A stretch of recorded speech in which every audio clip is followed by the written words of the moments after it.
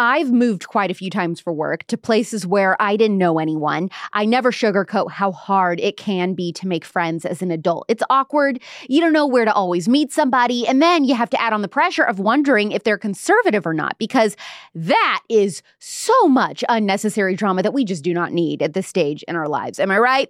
So here's something I did a few years back that introduced me to so many other women who shared my values, and some of them ultimately became lifelong friends. I went to the Young Women's Leadership Summit. It's a huge women's conference Turning Point USA puts on every year in Dallas. This year, it's June 9th through 11th, and women of all ages from across the country come together to hear from the biggest female conservatives in the movement. Think Kayleigh McEnany, Riley Gaines, and Candace Owens, to name a few. I speak too, which is super fun, and guess what? It's okay to go if you don't know anyone going. I didn't. It was scary, but so worth it. Find more details and get tickets at tpusa.com/YWLS with code POPLITICS. Go to tpusa.com/YWLS with code POPLITICS for a discount and to learn more.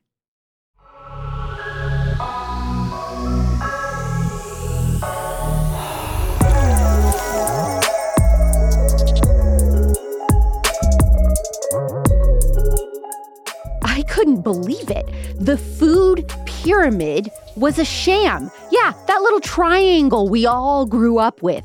It was honestly very frightening to learn that lobbyists and politicians were who actually decided to tell Americans what to eat and how much. Instead of telling Americans to eat less, we were told to avoid too much in order to, protect the processed and fast food industries. The corn and wheat industries lobbied their way into having a bigger suggested serving size to line their own pockets, and it seemed like almost every category was bought and paid for. Was any nutritional science used at all to shape an entire generation's eating habits? My guest today is skeptical, to say the least. She is an absolute badass who rang the alarms about the food pyramid scheme and also blew up the internet when she destroyed the so-called study that vegans used to allegedly prove how healthy eliminating meat was. It all started when she decided to create a little blog where she described leaving the vegan cult herself. Her website is now a powerhouse used to examine the science behind many nutritional beliefs and question everything we're told from the so-called experts about food. She is the author of Death by Food Pyramid: How Shoddy Science, Sketchy Politics, and Shady Special Interests Have Ruined Our Health, that was released in 2014 and changed countless minds about big food and how its dangers cannot be overlooked. It is my honor to welcome Denise Minger to The Spillover. Denise, your goal has really always been, you say, to talk about nutrition and health, but without the biases and dogma that can come along with that, which I really love. And you claim that you have no agenda to promote. You're just a truth seeker. I say that you're like the House and Habit of nutrition, which is like, she's like this huge investigative journalist, in the pop culture space. And I feel like you're kind of doing that too, debunking a bunch of claims in the health and wellness space and nutrition space. And really, you have an incredible personal story before we get into all the things that you've debunked throughout your career. You became a vegan as a child, and then your health completely plummeted. Yes. So when I was 7, I was eating steak with my family for dinner, and I started choking on like a piece of steak. And I freaked out so bad that I actually decided to go vegetarian because meat started like scaring me. And it was like one of those childhood things where you're just like, this thing is bad, and you carry it with you, and you don't really have a lot of, cognitive processes that are online yet. And so it kind of clustered for me with like these ideas about vegetarianism being healthy.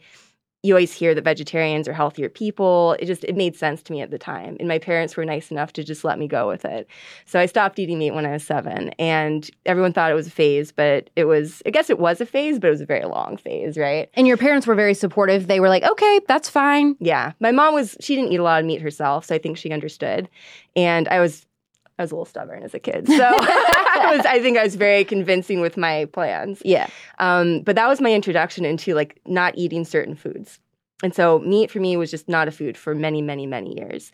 And then when I was about 11, I started getting really sick. And how would you describe that? What do you mean by you started getting really sick? So if you think about what it's like to have the flu, and then it just doesn't go away. So like upper respiratory stuff, you're really tired. My hair was falling out. I couldn't keep weight on.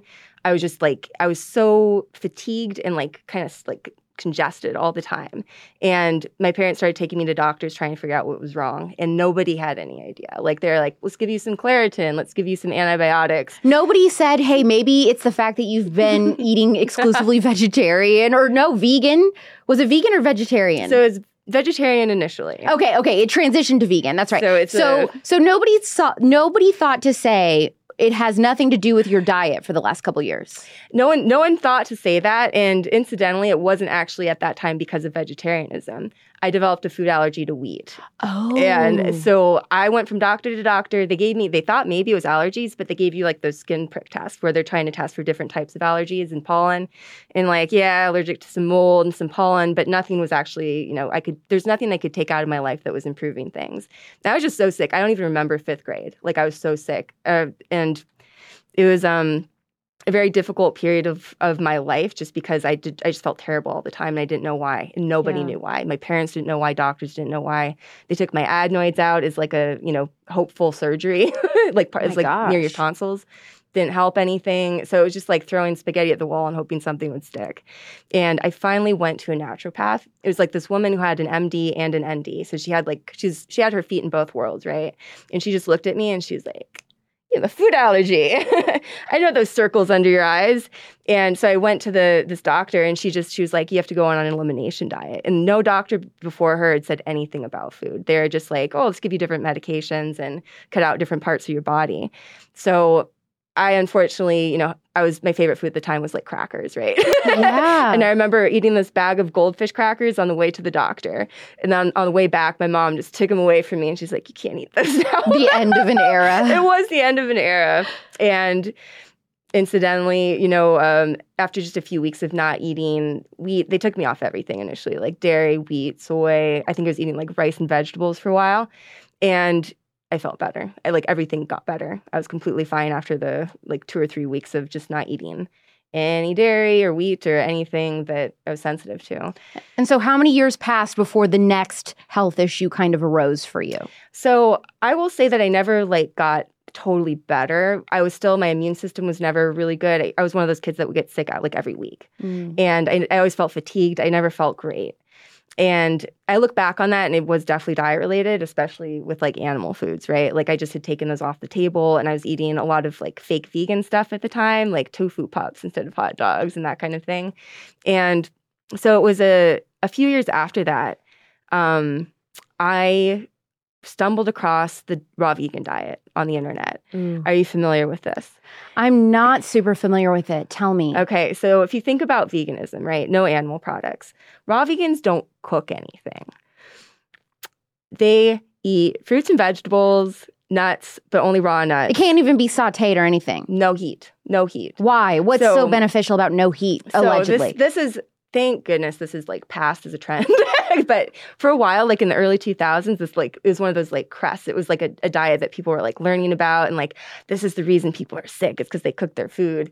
And I was 15 at the time, so I'm gonna play the I was 15 card right now because it's not, you don't know a lot when you're 15, especially about health and science and your body. And so I was reading these things on the internet about people going raw vegan. So they just stopped cooking their food. They started eating salads and fruit and nuts and fermented nut things, nut cheeses, and just all this stuff. And they were claiming to have really profound health benefits from it, like cancer being cured and they're just fibromyalgia getting reversed and just all sorts of stuff.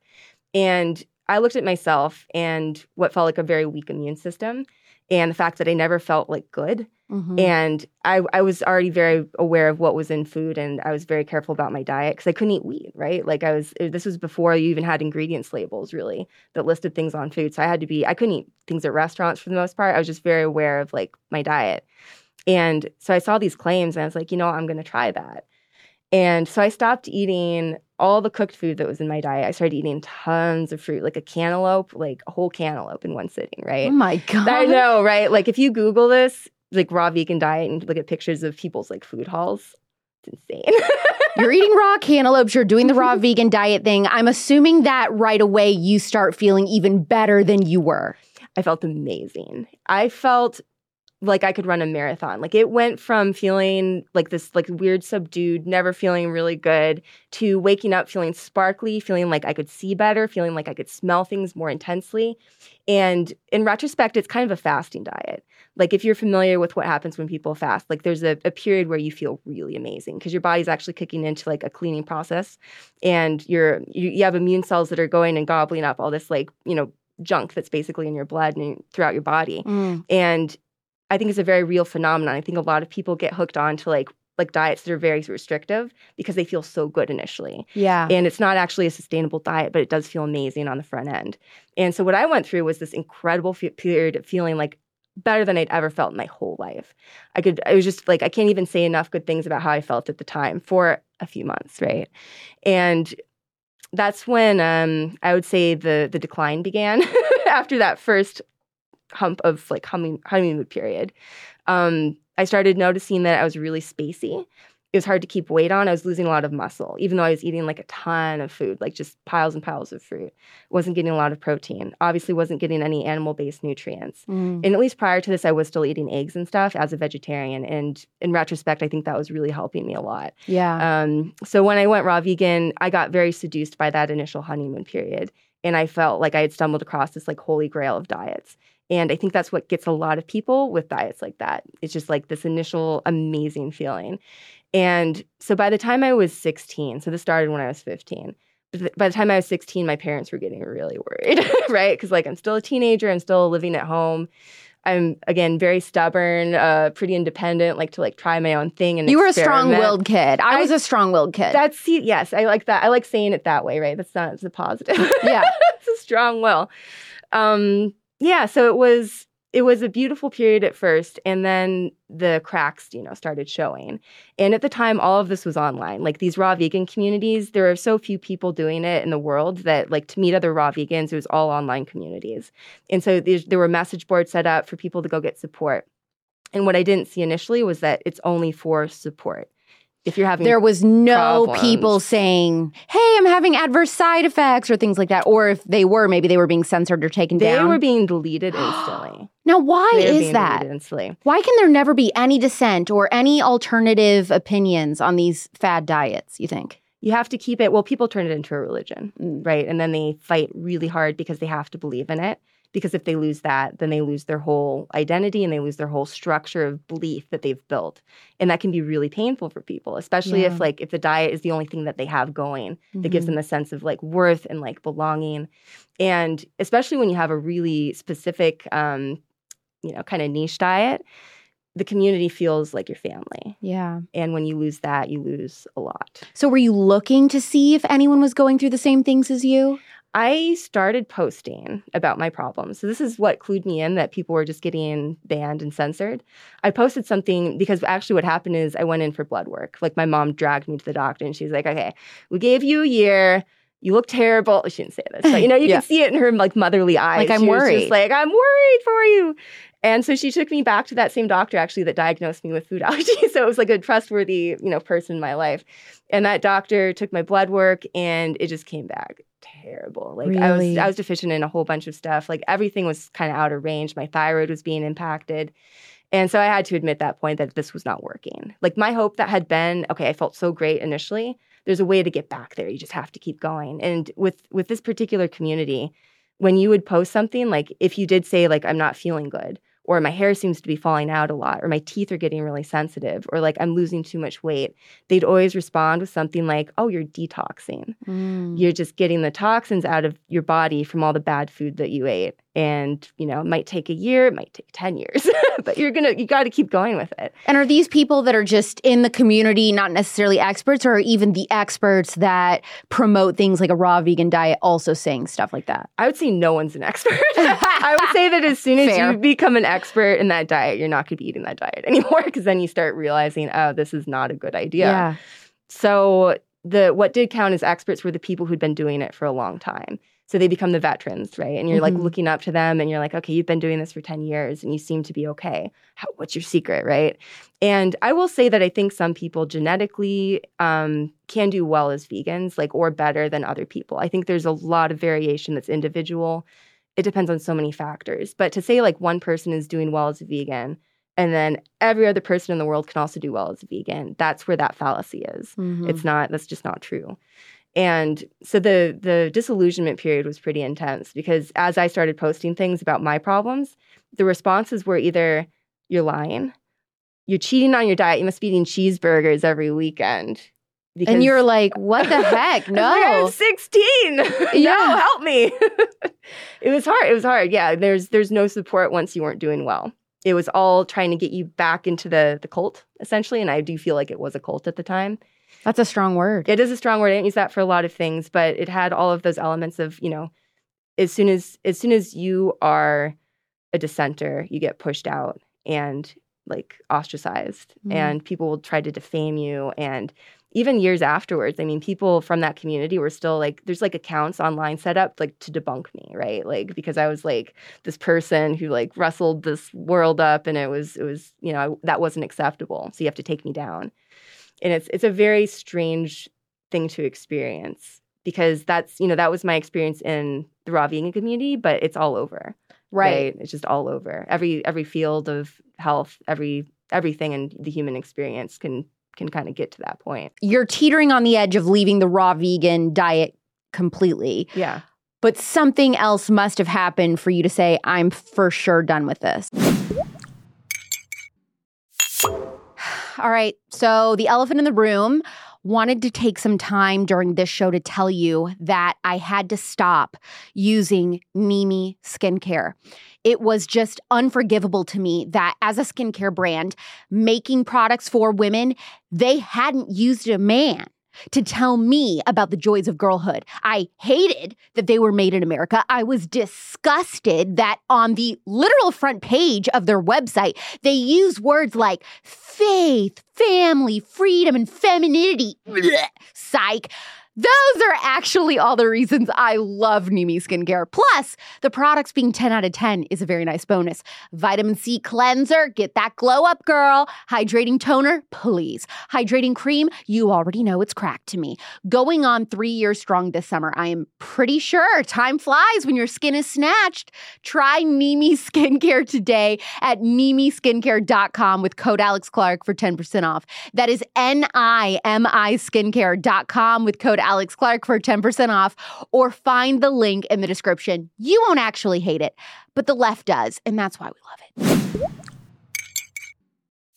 This is the part of the story where you go to the dentist, right? I hadn't been to the dentist in a couple years, but prior to this, perfect dental health, right? Like I think I had like one baby cavity when I was like 8, and it was like traumatizing because I wanted perfect teeth. But I took great care of my teeth, always floss, brush, everything. And so finally I get like this dentist appointment, and I go in. I didn't expect anything to be wrong. So they tilt me back in the chair. I'm used to like, praise, right? They're like, oh, your teeth look so good. No praise. But a lot of like, oh, noises you don't want to hear coming out of your dentist's mouth, right? And so I'm like starting to sweat a little bit, like, what's going on? This isn't right. I haven't been through this before. I had something like 14 or 15 cavities after 1 year of being a raw vegan. So this is when I was 17. This is like at the tail end of like this went to strict raw vegan, kind of came out of it, but not fully. Period of life. Your teeth were rotting out. They were completely like, yes, in a word, yes. They were completely vulnerable, right, to like I think the fruit acids that I was eating. They were not getting the nutritional support, right? Like there's a lot of minerals, right? And many nutrients go into supporting healthy teeth. And I was getting very few of them. Did your dentist know that you had a raw vegan diet? No. So was he asking you like, Denise, what are you eating? I think they just wanted my money at that time. So I think they were like, you know what? She is going to make us bank today. Like, no, I shouldn't say that. I think they're very lovely people. But I think they went in and they're just like, okay, we just got a lot of stuff to fix. We have a lot of stuff to fix. And it was humiliating, honestly, because I had a lot of pride in my dental health. And I was, there's people out there who don't brush for like 7 years. They go in and their dentist is like, your teeth are perfect. Yeah. And so I was like, man, all this work for nothing. So was this one of the things that you ask on the forum, on the message boards? Like, hey, so I had a dentist appointment and I have like 15 cavities. Is this normal? I think by this time I didn't trust anybody out there. So you just kind of held this within? Yes. Like something maybe with my diet isn't working, but I'm still going to hang on. Yes, it was. I think that was. I think at that point I'd lost so much faith in the raw vegan community, and I also just didn't trust like the mainstream medical establishment. Like there was a complete lack of trust in everything. And this is part of why I started doing like research on my own and like learning how to read studies and stuff, because I didn't know who out there I could listen to. I will say this. So, there's this period where I still really wanted to make it work. And I was struggling internally with the reality that just wasn't working. And so I very reluctantly started eating eggs again. Those helped a little bit, but like not fully. I think my body was just in this huge deficit. And I think I probably could have eaten like 12 steaks in a row and just devoured them. And I think that would have been amazing, but I wasn't eating red meat yet. And what ended up happening was actually when I was, I think, 17. And I was taking some college classes. Maybe I was 18. It was late teens, right? And so I was in, it was like a poetry class or like a writing class in college, in a community college, and we had a potluck. And I was still mostly raw vegan at the time. Like I was raw vegan with some eggs. Somebody brought in a platter of sushi and sashimi. I had never eaten that before. I had never, you tell me like raw fish is food and I'll just throw water in your face, right? Like that doesn't make sense. It's gross. So somebody brought in this big platter from a local sushi place, and I brought in like this fruit bird, like so that I would have something to eat, because I knew everything else I probably couldn't eat. It was like this. No one ate my fruit bird. Understandably, it was just melon balls like stacked on each other. Like that's for Denise. That's for Denise. This could be my meal. So I was looking. For some reason, I started eyeing this like sushi plate, right? And I was just like, I kept looking at it. I was like. It was the weirdest thing. I just like, my eyes were like just drawn to it. And my hand reached into the sushi platter. And I just like an animal, like a woman possessed. I just started grabbing raw salmon and just like shoving it in my face. Like I like blacked out.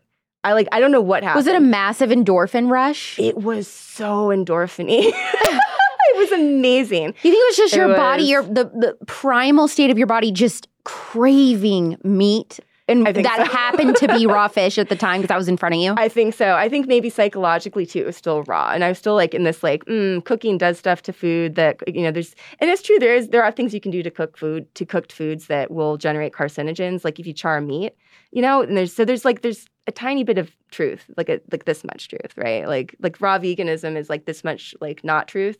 They have like a few things that they got right, but in my mind, like there was something very clean and pure about raw meat, raw fish in particular, and I think that's what happened. I saw this like beautifully like unadulterated piece of like flesh. Yeah, because it just looked straight from the ocean. Yeah, it was like okay, well, and then it just into my body it went, and I felt so good.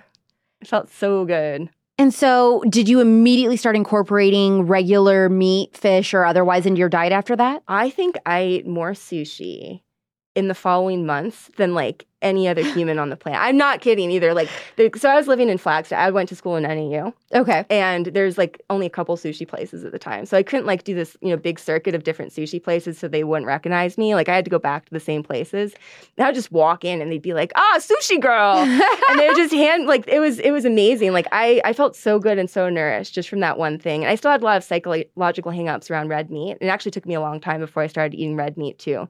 But that fish, I went hard on that fish. And I felt it's like I started building muscle more, like even without changing my exercise routine, everything felt like it was working better. And that was the only thing you had changed, was just incorporating the raw fish, correct? Yeah. How old were you when you completely decided to abandon veganism in general? And then what did you try next? I guess that would be my like 19, 20 kind of era. It's hard to say because it was really a slow transition into like other foods. So the fish were the first ones to come in.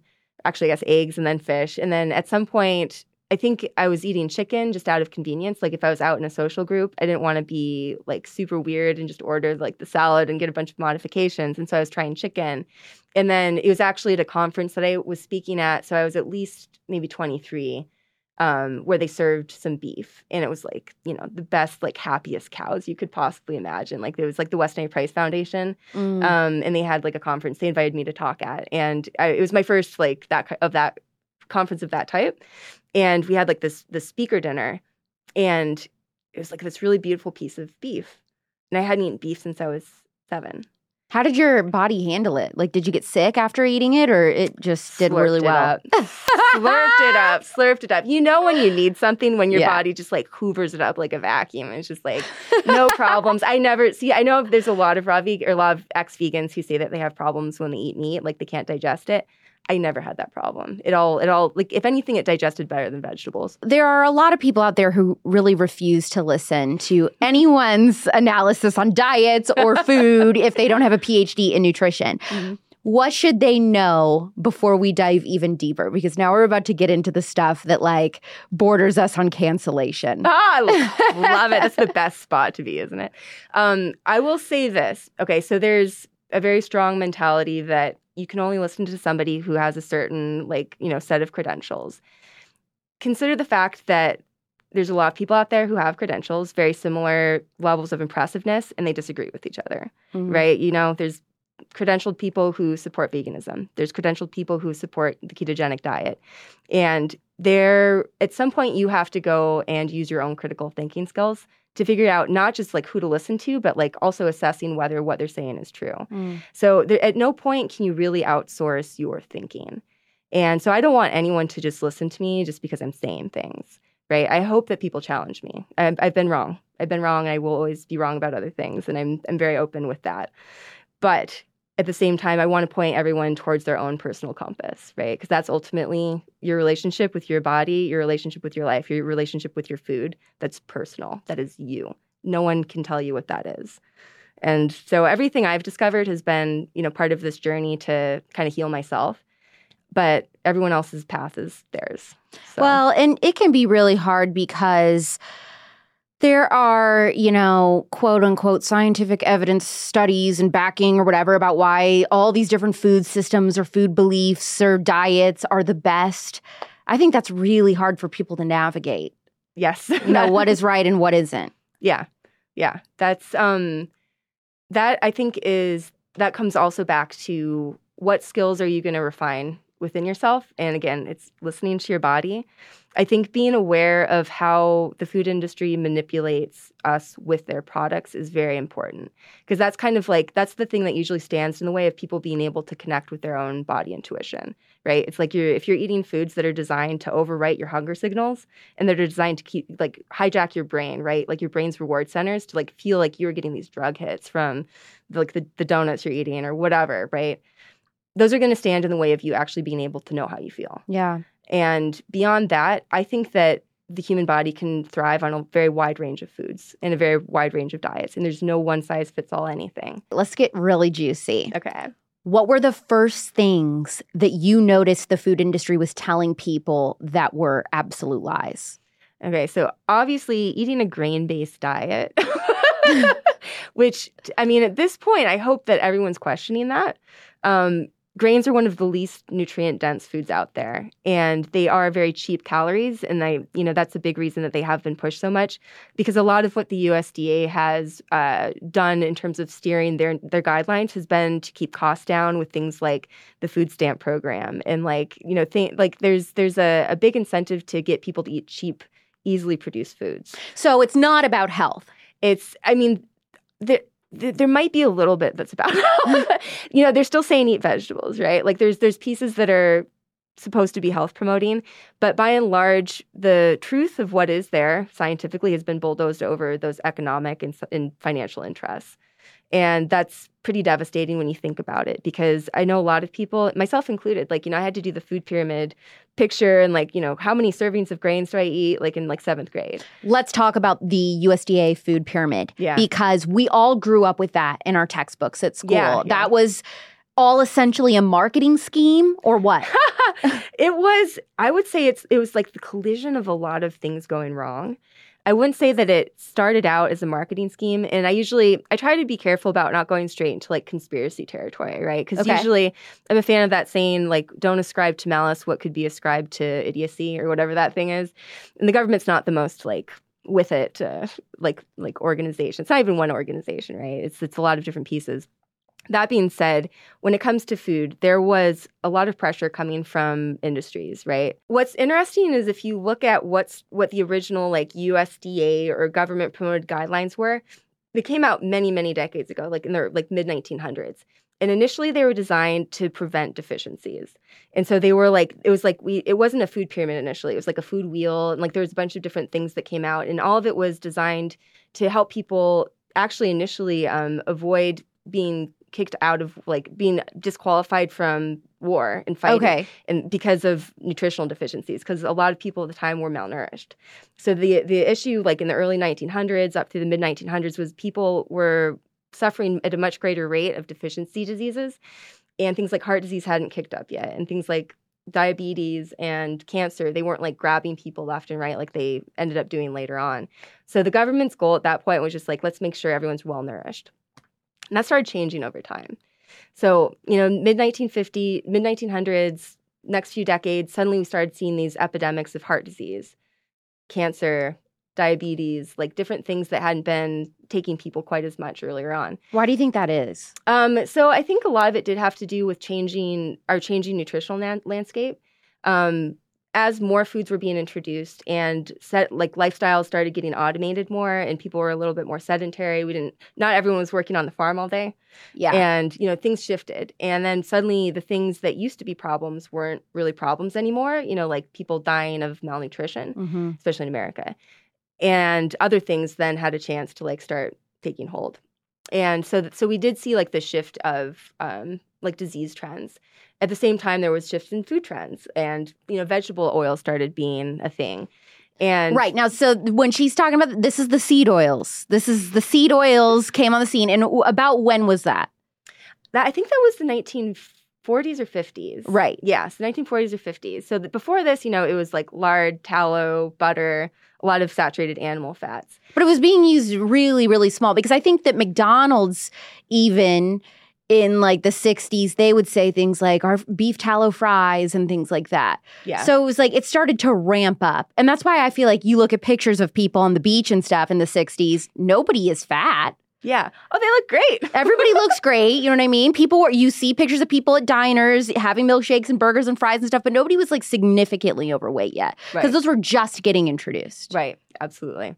Yeah. I mean, I think that was a big part of it. I think that was going back to what we were talking about earlier. It takes the cumulative effect of a lot of generations and a lot of time, eating certain ways and becoming sedentary before you start seeing that that explosion of issues.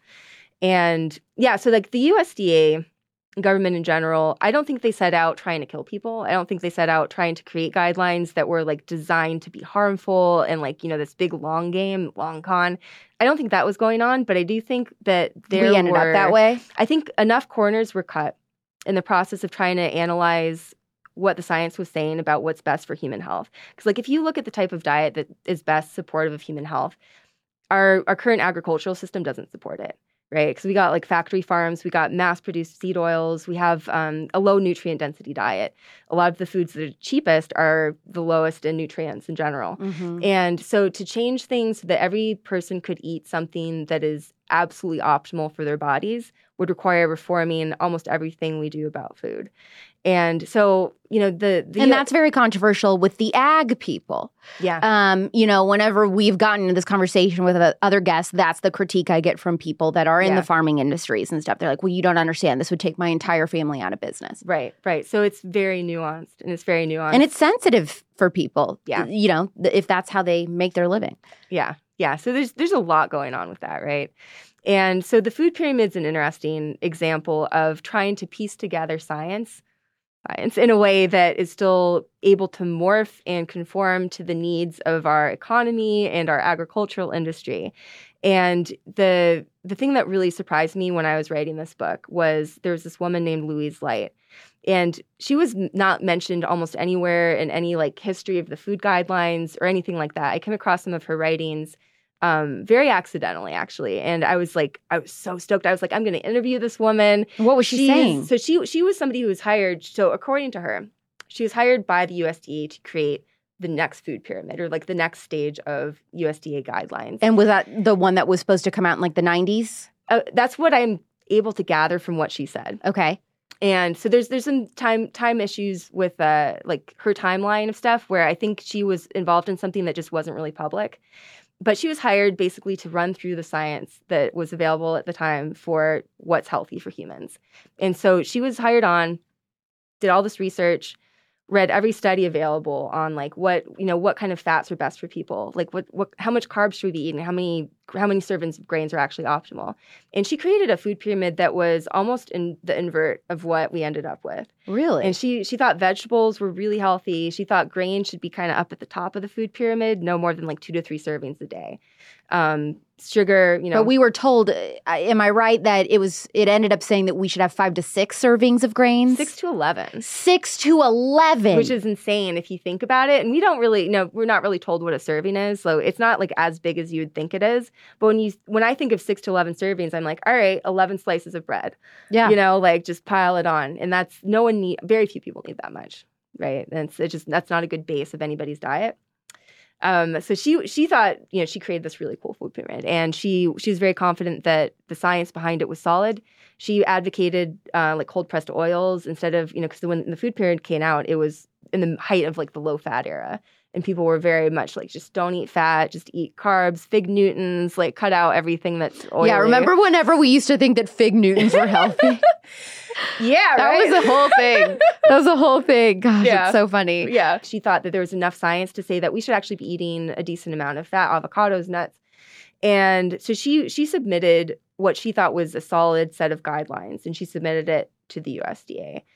And she said that when it came back to her, like, for some revisions and they had done some stuff to it, it was mangled. Like everything was changed. The grain suddenly went from the top to the bottom. The vegetable servings had been reduced. Fruit servings had been reduced. Fats were like way up near the top again. And she was like, what happened? And the response she got from the USDA was, we had to do this to keep the cost of our food stamp program low. Because if you think about like the way that that's designed is basically to get as much bang for your buck out of food. Mm-hmm. Cold pressed oils aren't cheap. Vegetables aren't cheap. Grains are cheap. Vegetable oils are cheap. Sugar's cheap. Fine grains are cheap. So there was, and I'm going to say this about her too. I was sort of high and low to find other people who knew her, because she actually passed away right before I started my book. And I didn't find that until like I was like, very already hot in the chase. Like, I'm going to find this woman and find all the secrets. And like, then I was like, oh, she's dead. Dang, that stinks. I was very upset. I did contact her daughter, and her daughter said that she said something like, Mom died with a lot of skeletons still in her closet about the USDA. So my guess is that she knew a lot of things that never made it to the public. Dang. And I know, right? I'm like, should I hold a seance? Like, how do I get in touch with this woman? I need to talk to her.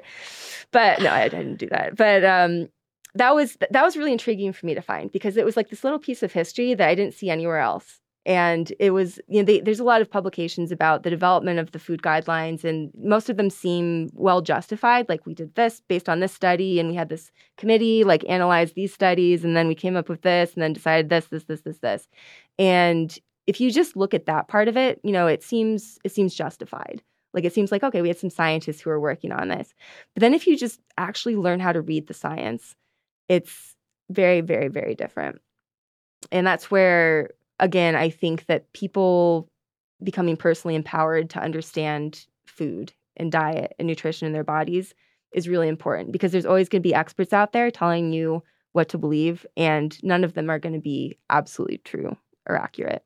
I mean, this is something that Denise is very famous for, is taking these super popular studies and, so-called scientists, and then being like, dude, you don't even know how to read your own science. And so that became a kind of a thing like, who is this blogger girl that's just destroying everybody and schooling everyone on the science, the corrupt science, that the USDA puts out and all this kind of stuff. And so, I mean, can any food industry like dairy, Department of Agriculture, wheat, I don't know, any others, can they even be trusted when it comes to food endorsements? I don't think so. Like, everybody has an agenda. Everybody is trying to make money. So they're all going to say something is healthy or something isn't or whatever, because they're trying to line their own pockets, correct? I would definitely agree with that. And so part of the food pyramid, some of the science or the reasoning behind why certain people got certain boxes and sections, these industries were kind of paying for that, right? Is that correct? There was, a lot of this was kind of so behind the scenes that I don't know if I could say confidently exactly what happened. But Okay. you can definitely see like a reflection of how big is an industry, how much money are they like generating, how much influence do they have, and like where did they end up slotted in our food recommendations. Wow. Right? And that's what is very terrible, because it's bad enough if you're doing that to something that's not affecting human health, right? But like once you're doing that to people who are vulnerable because they don't actually know about health and they're just trusting, to me that's a very, very dark thing. Is there a link between big pharma and the food science industry? It's all linked, yeah. I mean, that's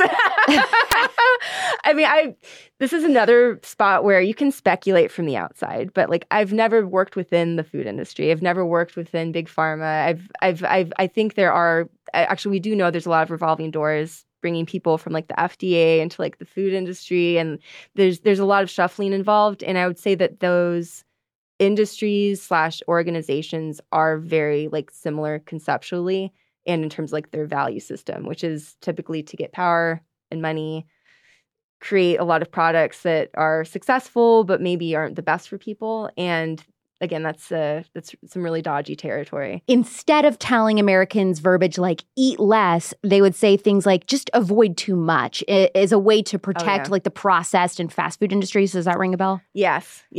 Language is very sneaky, right? And it's very, very persuasive. And by tweaking words to say don't eat too much, you're still putting the emphasis on eat. Right. So that they'll still go to McDonald's, they'll still go get processed snacks and Pringles and whatever. Exactly. So that's creating like an internal sense of, oh, this is still okay as long as I don't go crazy with it. And psychologically, that really influences human behavior. I want to talk about the Health Food Shoppers study. Okay. It followed nearly 11,000 extremely health-conscious meat eaters and vegetarians in the UK for over 24 years. What did they find? So this one's really interesting because one of the issues when we study meat eaters versus vegetarians is usually people who go vegetarian are following a lot of other health promoting behaviors and like lifestyle factors. Oh, yeah. So like usually they exercise more. Usually they're more cautious about drinking and, other vices and smoking. And so when you look at how healthy they are and then try to correlate that just with their diet, you're actually getting the influence of all these other things that they're doing that promote their health. So this study was really cool because it kind of equalized the playing field, because it's saying, okay, everyone we're studying shops at health food places, right? So we're not getting the meat eaters who are going to McDonald's every day. Right. We're getting the ones who are going to like they're getting grass-fed, organic, exactly, all that. Exactly. So lo and behold, the study shows that there's really no difference in health outcomes once you level the playing field in that way.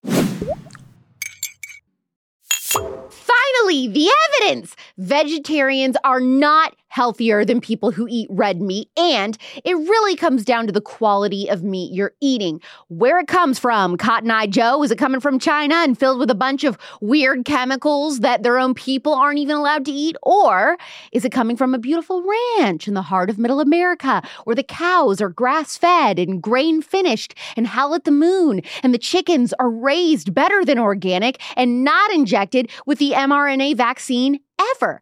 That, my friends, is why I buy all my meat from Good Ranchers. Pick out the box that is best for you and your family. Single girls, too.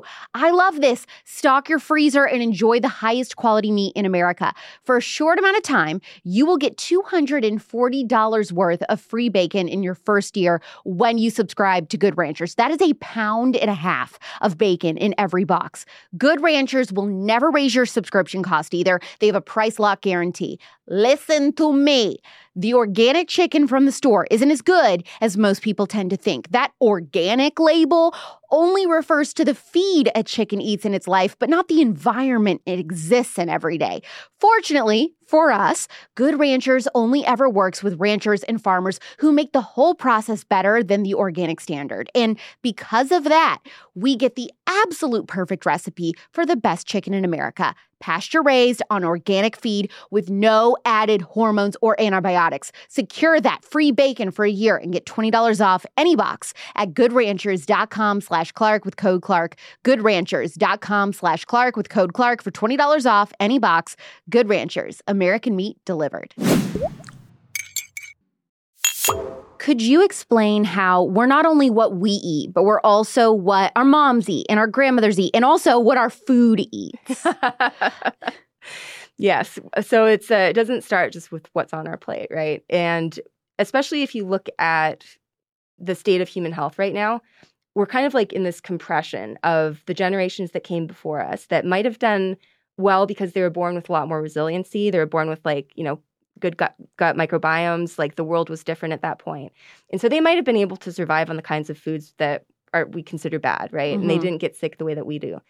But you produce a few more generations and you're starting to see this cumulative effect, right, of things getting passed down and this the convergence with our environment, which is becoming increasingly inhospitable to things like good gut health, right, because we're antibiotics, because of like a million things out there that are damaging to, and gut health is a great example too of something that is overlooked when it comes to diet. So it's important to remember that what we're eating right now isn't just affecting us. It's also affecting all the future generations that are coming after us.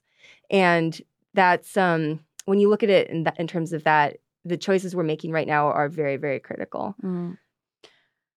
There's been a lot of conversation about GMOs with my audience recently. Are they something to fear, in your opinion? So this is one of those, it depends. It's nuanced. It's not black and white. It's gray areas. That's in my opinion, because genetic modification is a process, right?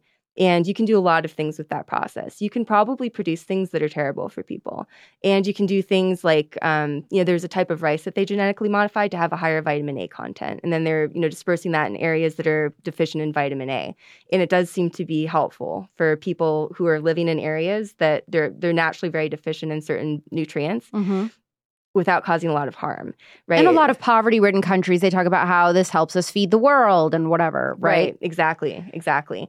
So I don't like to take a hard stance on it because I think that generates a lot of fear. And it also creates the sense that GMOs are just this monolith, right? So it really depends on what you're doing with it. And if it makes you feel safer to avoid GMOs, like I don't think there's anything wrong with that, Is it going to benefit your health in a tangible way? I don't know. I think that focusing on nutrient density and maybe some other elements of health will take you farther than just avoiding, certain groups of foods. I have a feeling my audience is really going to appreciate that, actually. I think they're going to like that answer. Now, you had cut out, as a child, that one doctor had told you to cut out gluten or wheat or whatever, right? Yeah. So do you think that gluten is a silent killer? I think a lot of people are sensitive to it. I think there's a lot of interplay, again, with like your gut health. People who are true celiacs, like I don't have celiac disease. I'm actually have like a wheat allergy, and it's not even a gluten allergy. It's like a very, like I've never met anyone else who has the same like weird thing that I have. Because I can eat gluten from other grains, but if I eat wheat, like I turn into like a sniffle factory like within seconds. Oh my gosh. So it's like some upper respiratory reaction. It's like an actual allergy. As for wheat and gluten itself, I think that there's probably interplays, right? When you have like gut health issues that cause what's called leaky gut, which is where the junctures in your gut kind of widen and allow bigger particles to enter, then you're in this realm where things like gluten entering your circulation can trigger like autoimmunity.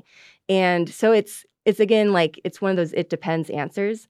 I don't think everyone needs to avoid gluten. I think in general, there's a lot of foods that are better to eat than wheat-based products. And I think that alone is sufficient to maybe steer people towards different decisions. But I'm not one of those people who's like, wheat is evil. Yeah. It will kill everybody. Now, what about seed oils? Do you think that seed oils are a huge contributing factor into health problems we have today? Oh, I'm so glad you asked about this one because I wrote a lot about seed oils in my book. And at the time, I was very much kind of entrenched in the paleo community, which is funny because I wasn't really paleo at the time. They just liked me. I feel like when this book came out, the seed oil stuff must have been really new. It was. I would say that the paleo community was kind of the first place that I saw the dangers promoted. They were raising the alarms. Right, because everywhere else, especially like with the USDA, they're like, no, seed oils are very healthy because they're, low in saturated fat. And that was like the one criteria that would make something healthy. It's like it's polyunsaturated fat. It's going to keep your cholesterol lower. And that we're just following these specific measurements and using those as a gauge for health. Now, the issue with seed oils is their molecular structure. They're very prone to oxidizing because they are polyunsaturated, which means like they have all these places in their molecular structure that can be subjected to breakage. And then once they oxidize, that's when they cause problems. Right. So that being said, the worst of the worst are like vegetable oils that are used for frying and like refrying over and over, because every time you heat it, it's going to like get damaged more. So a lot of the studies that show that vegetable oils are harmful are looking at like fry oils. Yeah, I was going to say the French fries, man. Yeah, which sucks because they're yummy. It totally sucks. That's the thing. Like, it's not fun, but it's like, it's important, you know? Yeah, exactly. That being said, something like cold pressed canola oil, like just as an example, it's probably not going to hurt you. Like, I'm not going to promote that as a like processed food product necessarily, but there's not a lot of science out there that you can point to and say like this is really bad for you because it's a vegetable oil, especially if it's like in a salad dressing that doesn't get heated, right? So it's like this is another situation where context matters a lot and like preparation method matters a lot. For the most part, I don't think that vegetable oils are doing anybody any favors. There's much healthier things you can eat.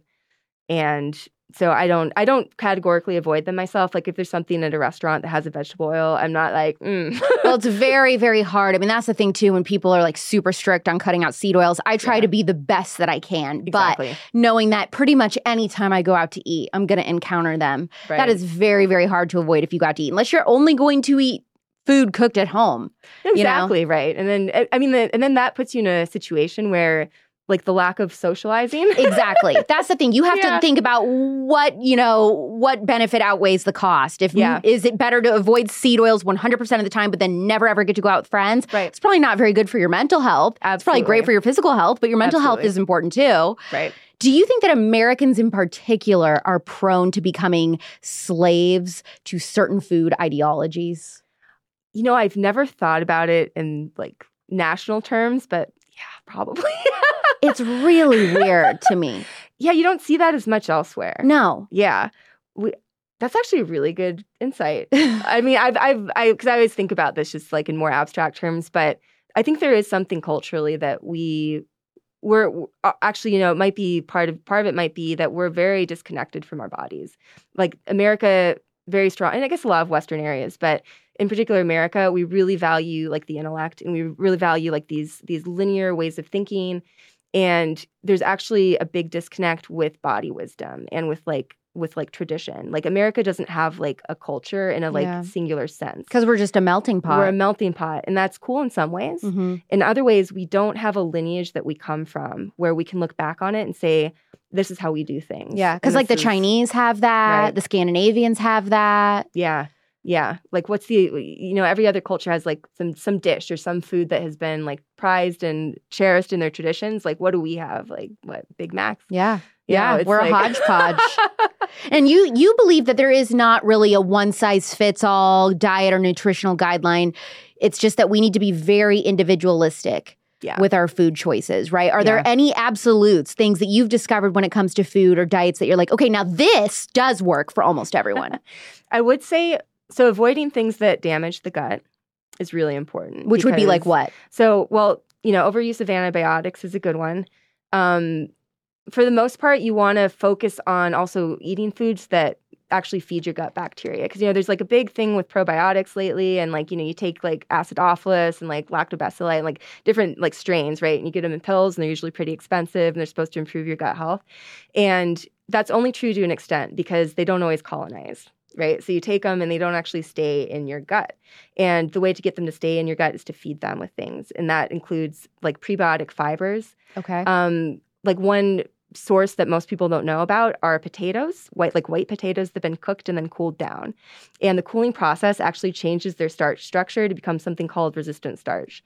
And once that starch is in that shape, it actually bypasses your digestive enzymes and goes straight into your colon to feed your gut bacteria. Okay. And so like potato salad, it's like, who would have thought that might be healthy? But sushi rice is another example of a food that can be like, because it's been cooled down, the starch is created. Well, that was good news for you to find out. I know, right? I was like, hey, body loves sushi. Body knew something. But root vegetables in general, anything with prebiotic fibers, like of the chicory family, there's a lot. There's just like, I would say like nutritional diversity is really important in general because every food out there is going to give you something different. And like the way we eat food right now is just terrible. Like the tiny amount of like different food items we have that like rotate through our diets is like minuscule. Like it should be like 200, right? Like of different types of things. And we just don't have a lot of diversity in our diet anymore. Yeah. Something called the China study came out. And let me know if this is a fair summary of it, because I am like a very non-smart person trying to re-summarize everything. And I mean, you have pages and pages and pages of this.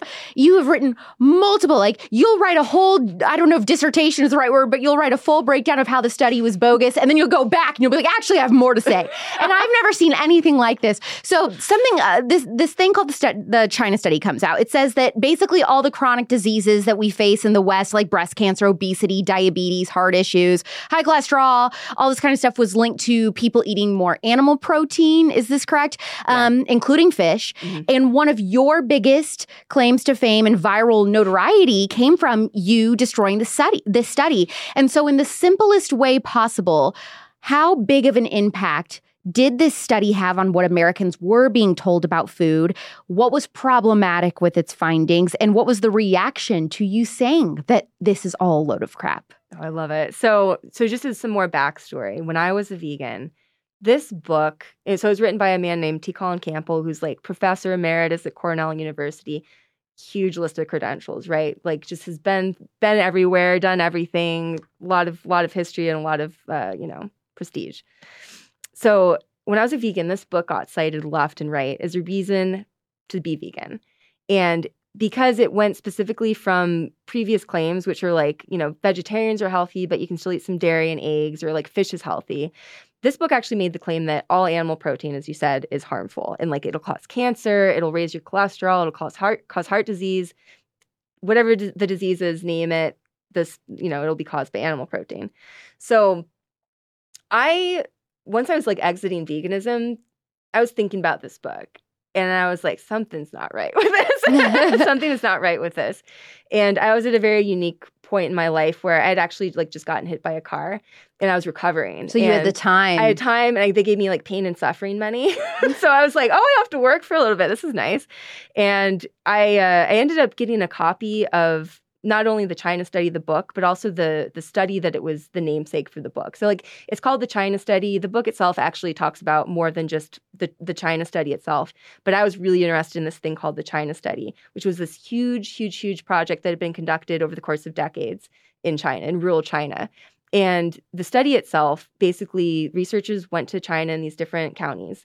And they surveyed people on what they were eating, like very, very detailed reports, like how many times a year do you eat green vegetables, like every lifestyle and dietary factor that you could think of, they chronicled. And then they tried to see what type of disease outcomes were happening for each population. And China was a really cool place to do this because people would live and die in the same county or the same region, especially in these rural parts. And they'd eat the same diets, and you could very easily start distilling these trends with like food and then health outcomes. So Colin Campbell was one of the researchers who's on the China study team. And so he was really involved in all of this. And the claim that was made in his book was that the data that came out of the study unequivocally pointed to the fact that animal protein is harmful. And he made a lot of statistical claims and, littered them throughout this book. And it just so happened that all of the data for this study was actually available publicly. And there's not a lot of copies of it, but it's like this huge book that's like this thick that just has pages and pages of correlation. And you're like the only one in the world that was willing to read it. Well, I was like, you know what? I don't have a lot going on right now. I'm all broken up and my elbow was like messed up. I was like, I got some time. I'm a nerd. This will be kind of fun. So I was just mostly curious for my own thought. Like I didn't plan on doing anything with this initially. I was just like, I wanted to know what was there. Like, and so were animal proteins causing all of these ailments? So here's what happened. So I went through the data and I just like there was so much data. I can't overstate how much data there was. And I was just like, I download statistical programs to like start like running correlations and stuff and doing my own analysis of the data. And what had happened was this Colin Campbell, he would take one of the findings from this study, something like, like animal protein is associated with slightly higher LDL cholesterol.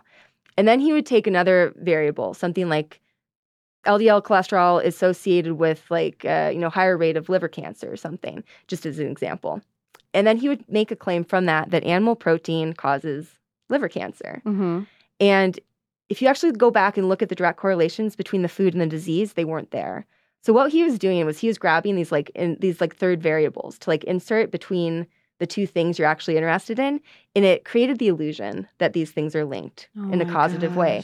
And it was just every single time I looked this up, it was like that's what was happening. And so when it comes to, in terms of American health, how serious were people taking the China study? So since I was a vegan at the time, I was only aware of like what that community was going through, but they loved that book. That was their Bible. They just held on to that book like just for dear life. And it was like the whole thing was made up? I would say that I go back and forth on whether Colin Campbell knew what he was doing or not. Like, I think he really believed that he had found something legitimate and like was able to mentally excuse the way that he was playing with the data. But he was interpreting his own data wrong. He was interpreting his own data wrong. And then I even like asked some of the other researchers on that team if they agreed with him, and none of them gave me a yes. They're like, oh my gosh. Like one person said, one of the other like main people on the study team, they said something like, after 20 years of trying and failing to interpret the data from the China study, I've given up trying to make any sense of anything from it. Like, well, they also said that the younger women were, when they first menstruated, the greater their chance of getting breast cancer. Yeah. Was there evidence on that convincing at all? I don't recall on that one. Yeah, I'm not sure about that one. Okay. You could make the claim that like the longer hormonal exposures you have, it's going to increase certain like hormone sensitive cancer risk, but I'm not sure about the context of that study. Okay. Yeah. What happened to you when you came out debunking the China study? Oh, it was crazy. Okay, so I was working as an after-school teacher at the time. Like, I didn't have any online presence. Like, I had this little blog that I just posted things about raw veganism and nutrition and all the stuff that I got banned for talking about on the vegan forums. I was just like, well, I'm just going to make a blog and post it there. No one can ban me from my own blog. So I posted I basically wrote an analysis of what we were just talking about, all my findings. I was like, man, I wonder if anyone else would think this is interesting. And the post ended up going viral. It even circulated back to T. Colin Campbell, the guy who wrote the China study, and we got in a little back and forth for a while. And I was like 23 at the time. I was like this little babe. Gosh. Like I was just like, oh, I don't know what's happening. And everyone's paying attention to me. And he's like, who is this girl ruining my life?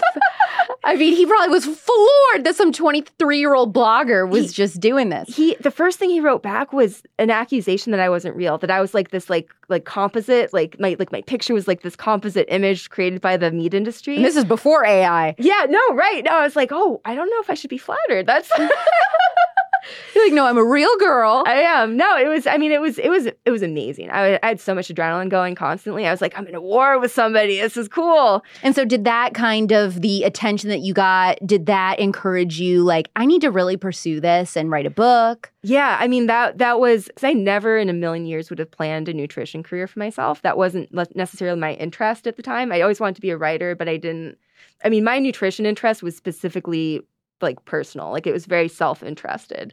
I was like, I just want to figure out how to be healthy. And so the fact that people were getting benefits from the things that I had been through and then wrote about, I was like, I could do a lot with this. This is really cool. And it was fun for me too, for a long time, to analyze things and kind of tear them apart. Like I actually kind of moved out of that after a while. It's like at some point you have to stop just ripping things apart, and you have to like offer things in there to replace the rubble that you've created. But at the time, it was a very, very cool experience. How should Americans view any advice from the government when it comes to what we should or shouldn't eat? Be careful. Be careful. Just know that the government they don't have everyone's best interest at heart for health. And they're also not the most educated in terms of how to actually understand nutritional science.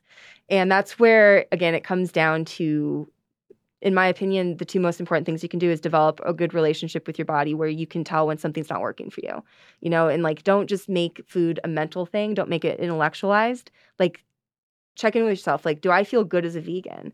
Like, do I feel good as a carnivore? Do I feel good as, eating this breakfast every morning? Like, and then to get to that point, you really have to avoid the foods that do hijack, your sense of hunger, like the sugars and stuff.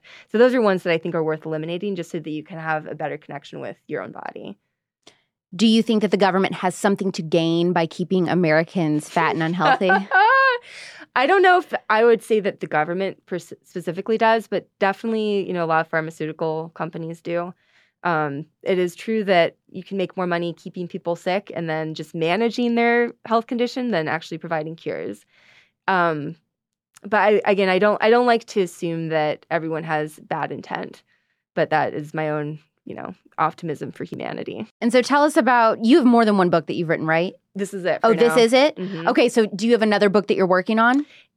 Not specifically, but I definitely segued more into like mental health and like emotional resiliency and stuff. Because kind of after, you get your body working, there's other things in the human experience that can be very important to look at. And you have a website. Tell us what that is. So that's DeniseMinger.com. And I post, once every couple years. But it is filled with information. Like you could spend hours easily on there. You've contributed a lot to Take a Break, I think. The blog posts are very long. Yeah, blog posts are very long. So you will enjoy it if you liked, if you want more if you want more than what you just heard in this conversation. Unfortunately, I don't have 4 hours with her. But how can we balance open-mindedness with healthy skepticism when it comes to nutritional science, you think? Oh, that's a really good question. I think it goes back to, you don't want to be so open-minded that your brain falls out, right? Like that's like my favorite saying. I think understanding the patterns that people tend to fall into when they're looking for answers is really important. So this is kind of like a meta discussion, right? Like a lot of times when people get disillusioned with the government's advice, they'll kind of go under that saying of, the enemy of my enemy is my friend. And they'll look for anyone that's attacking the government. And they'll be like, you have the answers. But then you can fall into the same trap where you have a community that thinks it knows everything and it's very like rigid and crystallized around a certain structure.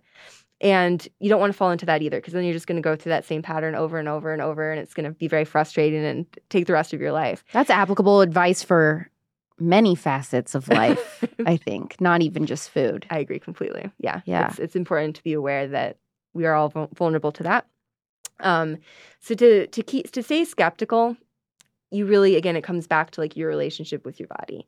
It's like when you go to the doctor and something's wrong and they just look at your blood work or they like scan you over and like, you're fine. Like how many times do you know like someone's done that and someone has had that experience and like, oh, actually they had cancer, or actually they had like this thing that really was an issue and no one believed them. I think about women being told that they just need to get on birth control when they're actually suffering from things like PCOS and stuff. Yes, absolutely. That's a huge one I think of. Absolutely. Like, female hormone stuff, huge. And that's another one where I feel like women... We're always gaslit.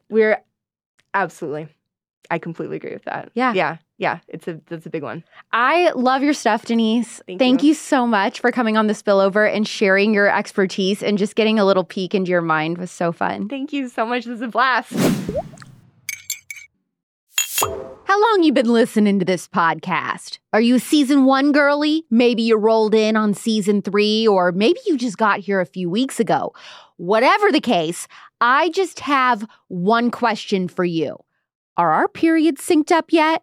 Jokes, but on a serious note, I've started to change my mindset around my period. I think of it like as a week to treat myself. I stock up on expensive chocolates, cancel plans, binge a new show, get some Epsom salts, and try to make it feel like something to look forward to as best as I can.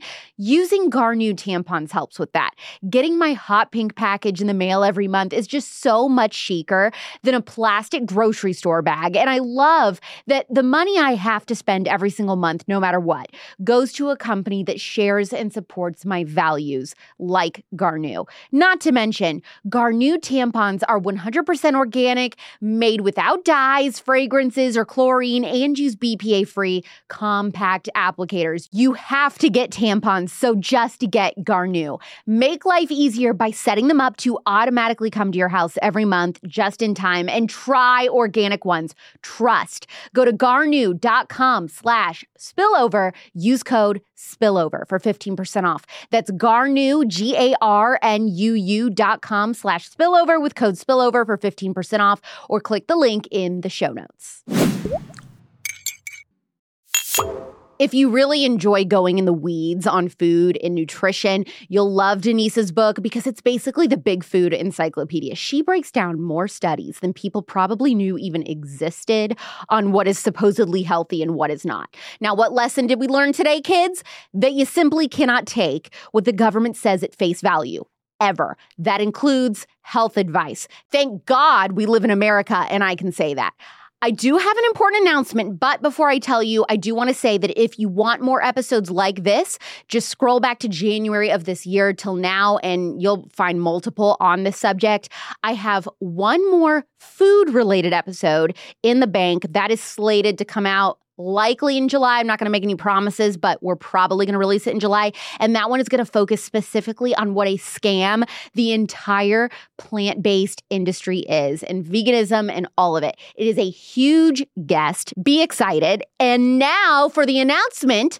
Starting next week, we are diving into a themed episode month. I am calling it May is for the Moms. But if you're not a mom yet, you will still love it because every episode covers femininity, etiquette, how to make friends, homemaking, and yes, parenting. That starts next week, so make sure you're subscribed to this podcast so you don't miss it and leave a 5-star review for Denise and I. New episodes of The Spillover come out Thursday nights at 9 p.m. Pacific or midnight Eastern, which is technically Fridays, on Apple Podcasts, Spotify, or anywhere else you like to listen to podcasts. And by the way, if you subscribe to Pop Politics on YouTube, you can watch these episodes. I'm Alex Clark, and this is The Spillover. Love you, mean it. Bye.